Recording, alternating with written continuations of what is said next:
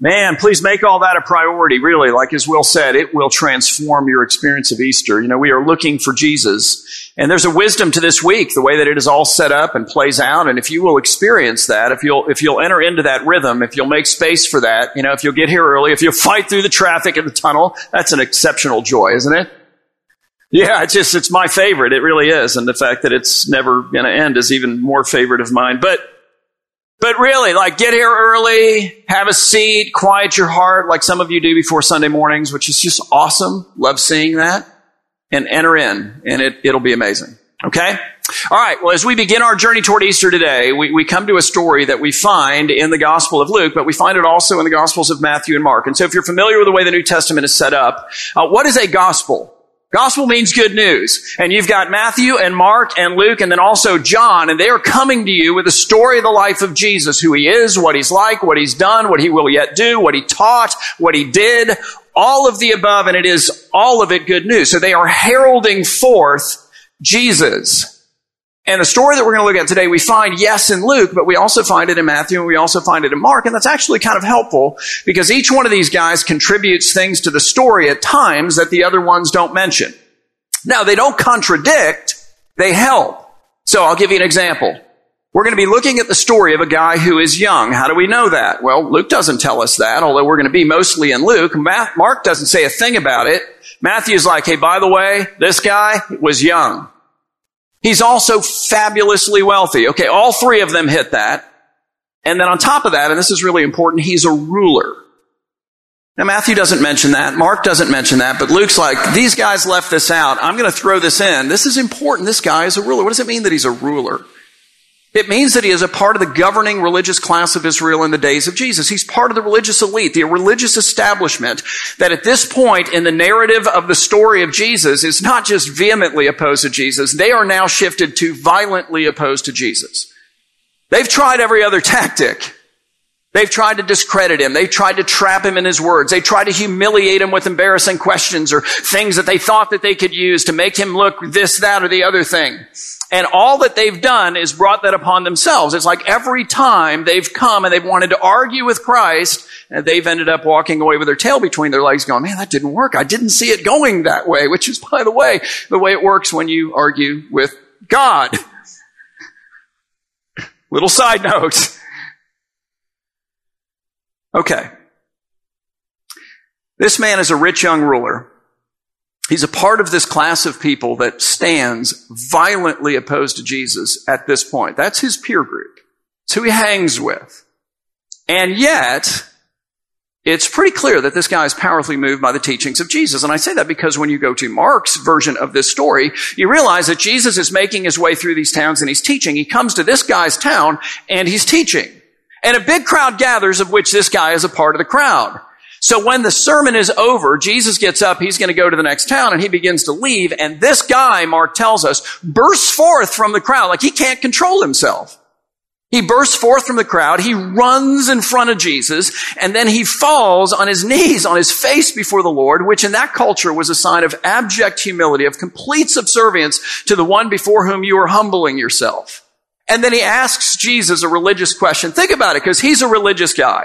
He hangs with all the religious guys. He has access to the greatest teachers in Israel in all likelihood. And he's basically saying, yeah, none of us have an answer for this one. I've asked, and I've asked, and I've asked, and I've asked, and I've asked, and I've asked, and I've asked, and now I'm going to ask you. And everybody in his town who witnesses this, it's like shock and awe. Because in that one move, you have a wealthy man bowing to a poor man. That didn't happen. You have a man of status bowing to a man who had no status. That didn't happen. You have a highly educated man bowing to one with no formal education. Didn't happen. You have a part of this group of people who are trying at this point to put Jesus to death, bowing to the one that the whole group is trying to put to death. So clearly he values the opinion of Jesus on this topic that he will raise. But he doesn't value Jesus. That's the difference.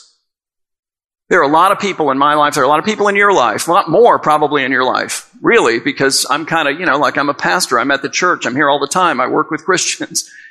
But there are a lot of people who look at Jesus and they go, man, Jesus, I value his opinion. I think that he has something to say. I think there's some wisdom there to be gained. I mean, I don't need to buy this and I don't need to buy that, but I might buy this and might buy that. And like, he's worth listening to. You know what? I want to hear, Jesus, what you have to say on this topic, but I don't get Jesus. I don't know who he is. I don't understand what he's come to do. I don't see him. I don't have a right view of Jesus yet. Those are the people that invite to Alpha. Maybe that's you. You're like, yeah, that's why I'm here. I'm trying to figure that out. Good. Here's the bottom line for today. Having the right view of Jesus gives you the right view of everything else. Of everyone else. It's like it's by the light of seeing Christ rightly that we then begin to see everything else. We're able to see ourselves for who we really are, but we don't see ourselves for who we really are until we see him for who he really is. You get the idea? Our possessions, reputation, this, that, and the other thing. All of the things that we're chasing in life. It's kind of like I can't rightly appraise these things because I can't rightly see these things because I don't have the light of the right view of Jesus by which to take a look at them until I do. The right view of Jesus gives you the right view of everything and everyone else, including your own self. C.S. Lewis really famously put it this way. It's probably one of his most famous quotes. He says, I believe in Christianity as I believe that the sun in the sky, as the idea, has risen, not only because I can look in the sky and I can see it, but because by it, I see everything else. We find Luke's version of our story today in Luke 18, beginning in verse 18, where we read this. Luke says, and this rich young ruler, who again has just burst forth from the crowd, right? He's chased Jesus down. No, you can't leave yet. He's blocked his path. He's on his face. Total subjection. Total humility. Then asks Jesus a question that, first of all, betrays a deep insecurity in this man's heart about where he's going to spend eternity. Can you relate to that? I think we can all relate to that on some level. I don't think it's something we think about until we go to a funeral or until we go to the doctor and he goes, hey, or until we look in the mirror and go, good grief, what happened to the young Tom? I shared with you I learned last week that I am now a Rio Classic, and I've been a Rio Classic for a couple years. Who knew? All I know is that I'm getting a free lunch out of the deal after the second service. So it has its advantages. But there's a deep insecurity in this guy about where we're going to spend eternity. Look, if you really believe that there is a God, and that's deep in the heart of man, even if we want to deny it, does that not live there? This guy sells himself out in some sense. His whole peer group is not going to be too excited about this event, and they will hear about it. Like, he doesn't say to Jesus, I'm going to send you a secret courier and then we're going to meet at night and I'm going to, and then so nobody sees this happen. No, everybody sees this happen. He's wondering, man. He has a deep insecurity about where he's going to spend eternity. And then secondly, this question makes it clear that he doesn't have a right view of Jesus. And I say that because here comes the question. He says good, and then he says teacher. So who is Jesus to this man? He is a good teacher. Like if Jesus was a teacher here in Broward County, this guy, he's got friends in high places. He'd be like, hey, I'm going to call some of my buddies because I'm thinking you are teacher of the year. Like, you are amazing, Jesus. Woo, you are a good teacher. That's it. So far, that's it. He says, good teacher. And then we see that he doesn't see himself clearly either. No right view of Jesus, therefore no light by which to see his own self, his deficiencies, his inabilities. He said, what must I, then here comes the key word, do to inherit eternal life? Now, why is that revealing of the fact that this guy doesn't have a proper view of Jesus and of himself, therefore, and everything and everyone else? Well, because when you come to the Bible makes it abundantly clear, and Jesus himself claims this, that Jesus is God. And when you come to the Bible, and you look at these instances in which people step into the presence of God consciously, what happens? Oh my goodness, they become totally aware of the reality that they cannot do anything to inherit eternal life. Like that, it is game over. When you gaze even for a moment upon the holiness of God, upon the beauty of God, upon the perfections of God, upon the righteousness of God, you realize, yeah, I don't have a shot. And beyond that, you realize I don't have a shot because I've just realized that the standard of good is God.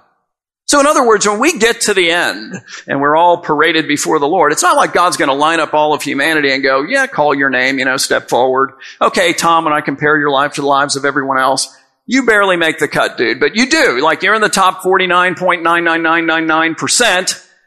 So welcome into my heaven. No. He's going to compare my life with his. Uh-oh. That's a problem, isn't it? Good gets a little bit recategorized here. So wait a minute. So my holiness to yours, the beauty, to yours, like my righteousness to yours. And if that's the standard, everyone is undone.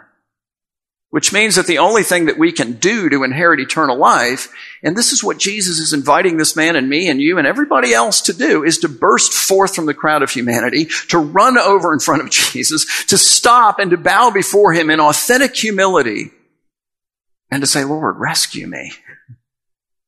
Lord, save me. I believe you lived the only good as God life because you are God,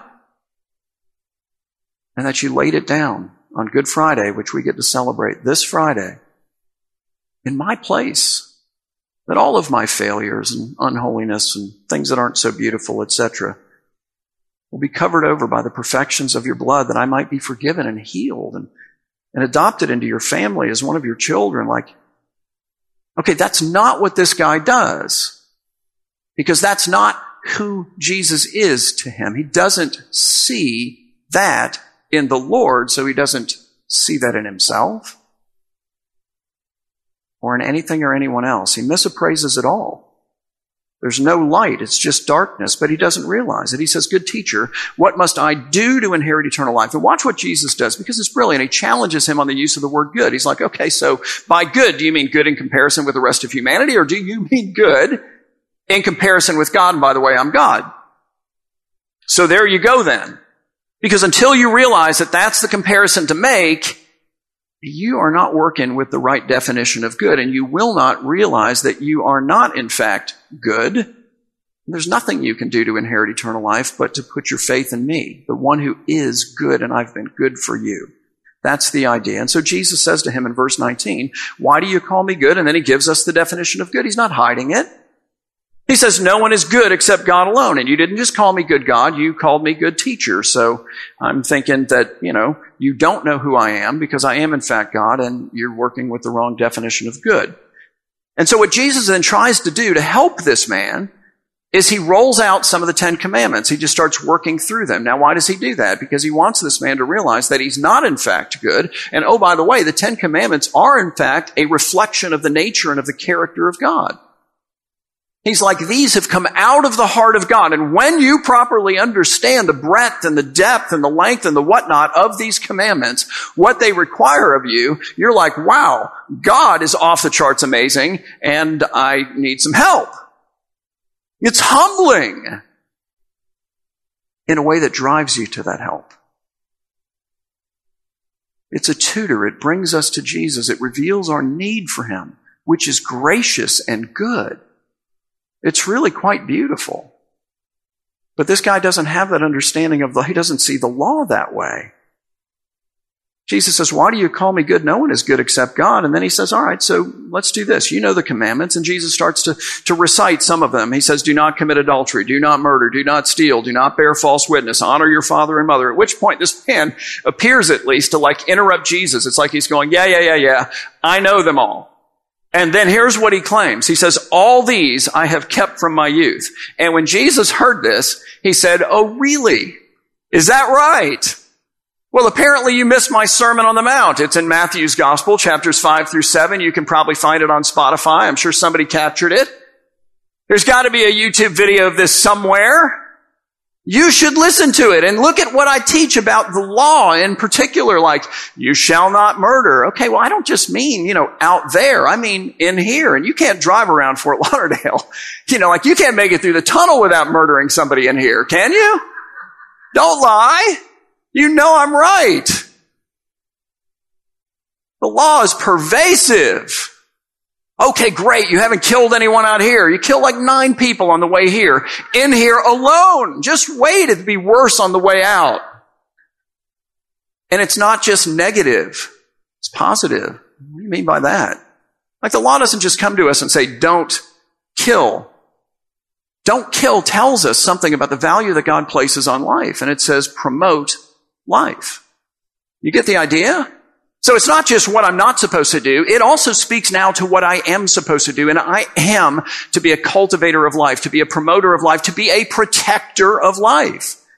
Born and unborn. Sorry, but it's true. Why? Because when you come to the Bible, you understand that unborn people are people too. And let me just say, if you just think about it for a second reasonably, you know that too. Do you not? You do. Geneticists are telling us that. Do you know that the male brain is not fully formed until you're 25? That explains a lot, doesn't it? I mean, most of the really dumb things I did before I was 25, and now that gives me a convenient excuse. Well, my brain was not fully developed yet, so there's a lot to apologize to my parents for. You begin to develop when you're conceived, and you keep developing until you're 25 if you're a man. I think it's 24 if you're a woman. We understand these things. And there's grace for this. But what does the law require of us? It requires of us not to do things, and it requires of us to do things, and it requires of us not to do them out here or in here. It's overwhelming. Okay, Jesus doesn't go there. He just looks into the heart of this guy like only he can do, and he's like, all right, so, here's the deal. When I look at your life, your safety is your God. Your security, your money is your security. It is your safety. It is what you're looking to for your significance. All of it. He's like, it may not be true for, other people or whatever, but in your unique case, this is your deal. And so he just cuts right to the chase. He realizes this guy is covetous. In other words, no matter how much he has, he needs more. He wants more. He looks at other people with more. He's like, yes, I need to get to that level. He says, one thing you still lack. Sell all that you have and distribute the proceeds to the poor. And notice this, and you will have treasure in heaven. Now, if you take that seriously, that's better than treasure on earth. Why? Because the treasure on earth you leave behind when you die, and then there's inflation, and there's all of this stuff that comes to steal, to take, to depreciate. And he's like, no, you'll get better than what you got.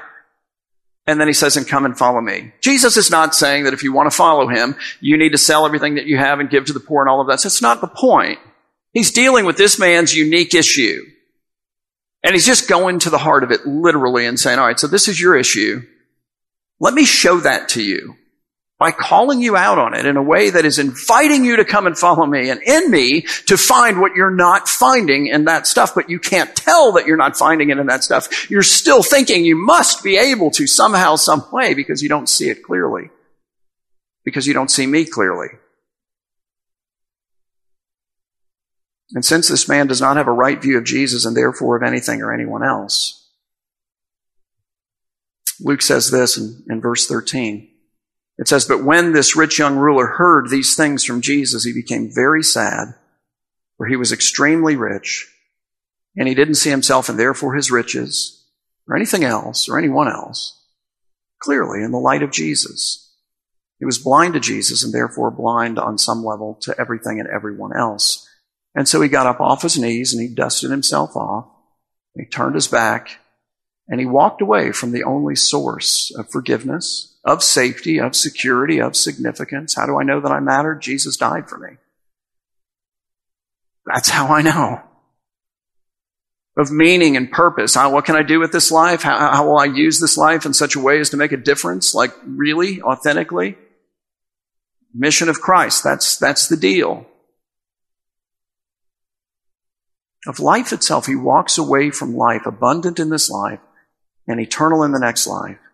And I love how Jesus later ends this conversation a couple of verses later, because the Apostle Peter and all the disciples are sitting there, they're watching all of this play out. And like Peter, who speaks for the whole group, because they're all thinking the same thing. They're like, okay, so Jesus invited this guy to follow him, and he's got to give away everything to do it. Really, he's dealing with his covetousness, but they're thinking, hey, well, that's exactly what we did. I mean, maybe we didn't have as much to give away as this guy, but nevertheless, We've done that. And what does that mean for us? Peter says in verse 28 to the Lord, see, we have left our homes, and not just their homes, everyone in the homes.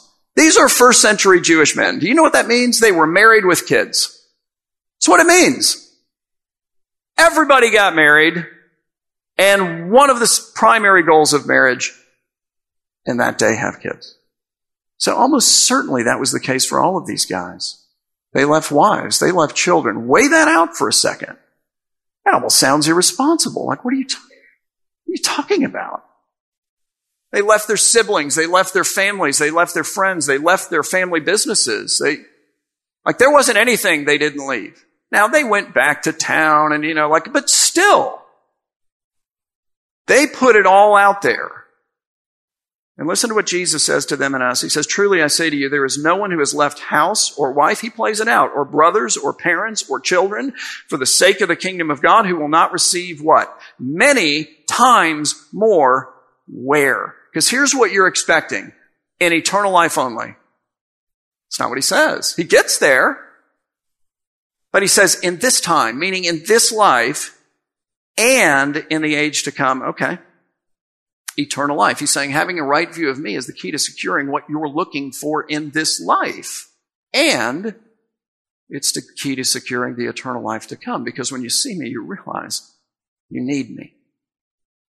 And when you see me, you realize I'm here for you. I came for you. I laid down my life for you. And that in me is found everything you're looking for and all of the other things that you're chasing. But you don't see that. You don't see their deficiencies until you see me and all of my sufficiency. Having the right view of Jesus gives you the right view of everything and everyone else. And here's what you might be thinking at this point. You might be thinking, all right, I at least understand, hopefully, what you said. Like you made your point, I followed the logic mostly, and here we are. What does any of this have to do with Palm Sunday? Because I do think that's a fair question at this point. We have palms on the stage, and Tom, you walked right by them, and but what does Palm Sunday commemorate? Because Will talked about it. It commemorates that moment where on the Sunday before Maundy Thursday, Good Friday, Holy Saturday, and Easter, Jesus rides into town on the kingly beast of Israel. A donkey, humble, lowly comes your Savior. And he goes up into the city of Jerusalem. And there were two kinds of people there on that day that we see illustrated in this man. He is unlike one, he is like the other. So you had this crowd of people who are hailing Jesus as the great Messiah King, who are taking their cloaks, and I've talked about this in the past, but it's not like they had J. Crew back then. Like sometimes I show up and I'm wearing a shirt and you're wearing the same shirt, okay? Whatever, we're guys, it doesn't matter, all right? But back then, all of these articles of clothing were uniquely created. And so you became known, and you only had like one typically. You became known by the cloak that you wore. It was identified with you. And so all these people started taking their cloaks off and laying them in front of the donkey that Jesus is riding on as if to say, I and all that I have and all that I am, I put at your feet, O great Messiah King. They cut down the palm branches, and they're running ahead of Jesus and they're throwing the palm branches, which are emblems of their land. They're saying, us and our land, we lay before you, you alone are worthy, great Messiah King. They shouted, Hosanna. It means save us now. Come and bring salvation. Save us, rescue us. What do they understand? Now, they did not fully understand yet the salvation that Jesus came to bring, but they understood they needed to be saved, and he was the Savior. They saw enough to see that, and then to see what? Everything their cloak represents, everything the palm branches represent, all of it in that light of who he is. So that's person number one. Person number two is like the rich young ruler. You're looking at Jesus and going, I don't really see you for who you are. I don't get why you came. And therefore, I don't see myself, and I don't really realize that I need to be saved. In fact, I think I can save myself, and I don't need to be saved. And here's who you, Jesus, therefore then are to me. You are a threat to my money, to my reputation, to my status, to my career, to my whatever. And I'm like, to you. I don't see this for what it is because I don't see you for who you are. When I do, then everything else gets reprioritized and recategorized, and the values change entirely. And as we enter into Holy Week, looking for an accurate view of Jesus, I just want to ask you, which one are you? I mean, just honest appraisal, like, which one are you? Number one, have you realized that you need to be saved and that only Jesus can save you, that He alone can do that? You see Him, you see yourself, you're like, oh no. And then you see Him again and you're like, oh yes. He can do this. That's what He's about in part. Or two, do you think that Jesus is just a good teacher or a prophet? That's what a lot of the world believes. It may be exactly what you believe today. And so kind of like in either case, I want to give you an action point. Like if you're going, man, I realize I need to be saved and I'm not. Hey, look, we're going to be here after the service is over. Just come up. Let us talk to you and pray with you. It's not intimidating, really. Like we're just normal folks, truthfully. Or if you're like in the prophet section, or you're going, I'm at least willing to consider whether or not Jesus is more than a good teacher, then come to Alpha. Alpha is made for you. Now, let me make a statement about Alpha, mostly for the church people, but then also for you if I just described you. Alpha is not for Christians. It is a wonderful and amazing program that we create for people who are not Christians, and we do that very intentionally, and we preserve particularly the group time for people who are working it out, man, and who want to work it out loud and not feel like somebody's going to argue with them or try to pressure them or try to persuade them. We have a wonderful meal. We have an excellent video on whatever the topic of the week is. Like the first one is there more to life than this? I love that video. And then we, the Christians, commit to creating that environment. So if you are a believer in Jesus and you've not been through our training, there are all kinds of Bible studies and so forth here at the church that we would love to kind of direct you toward, and that I think you'd actually find a lot more satisfying. But otherwise, if you're part of the team, we need you. And if you have a friend who's like, I can't go, I won't go unless you go with me. All right, come with your friend. We'd love to have you to come with your friend. And then just sit there and pray, which is not easy to do. It's not. It's not easy for me, and I'm one of the table hosts. All right. Have you realized that you need to be saved and that only Jesus can save you? Or do you think that Jesus is just a good teacher or a prophet? Are you willing to commit or at least take the journey? Because this is a great week to go, you know what? I'm in, or I'm at least willing to take the journey. Engage in this week. Come to Alpha. Or if you're willing to commit today, just come forward and talk with us. We won't push you, but we will love on you and pray for you. Okay? All right, let's pray together. Father, we are so grateful for your work in our behalf. Your work, Lord, of this week. God, I lift this week before you, and I lift the hearts and the minds, the eyes and the ears of us as a congregation. And I pray that you will use every aspect of this week to give us a clearer and more light-filled vision of our Savior. Let us see Jesus this week. And let us then see ourselves. And then let us see Jesus again and the way that he rescues us, the way that he fills us with his Spirit, the way that he wraps his arms around us and invites us into his family. The way that he repurposes our lives and leads us. The companionship of Christ. Lord, let us see the Lord. And then in the light of that, let us see everything and everyone else. Let us love better and appreciate more our spouses because we've seen Jesus and he's begun a work in our heart. Let us love more and appreciate better our children and be wiser in our guidance of them. Because we've seen Jesus and he's begun a work in our heart. Let us work in our careers and our workplaces and be friends in our neighborhoods and work with our families, and all of these things make us better because we've seen Jesus. And now we see them and love and appreciate them more and have a greater heart and wisdom by which to to love and appreciate them more. Come and capture us this week, Lord, and do it for you. We praise you in Christ's name. Amen.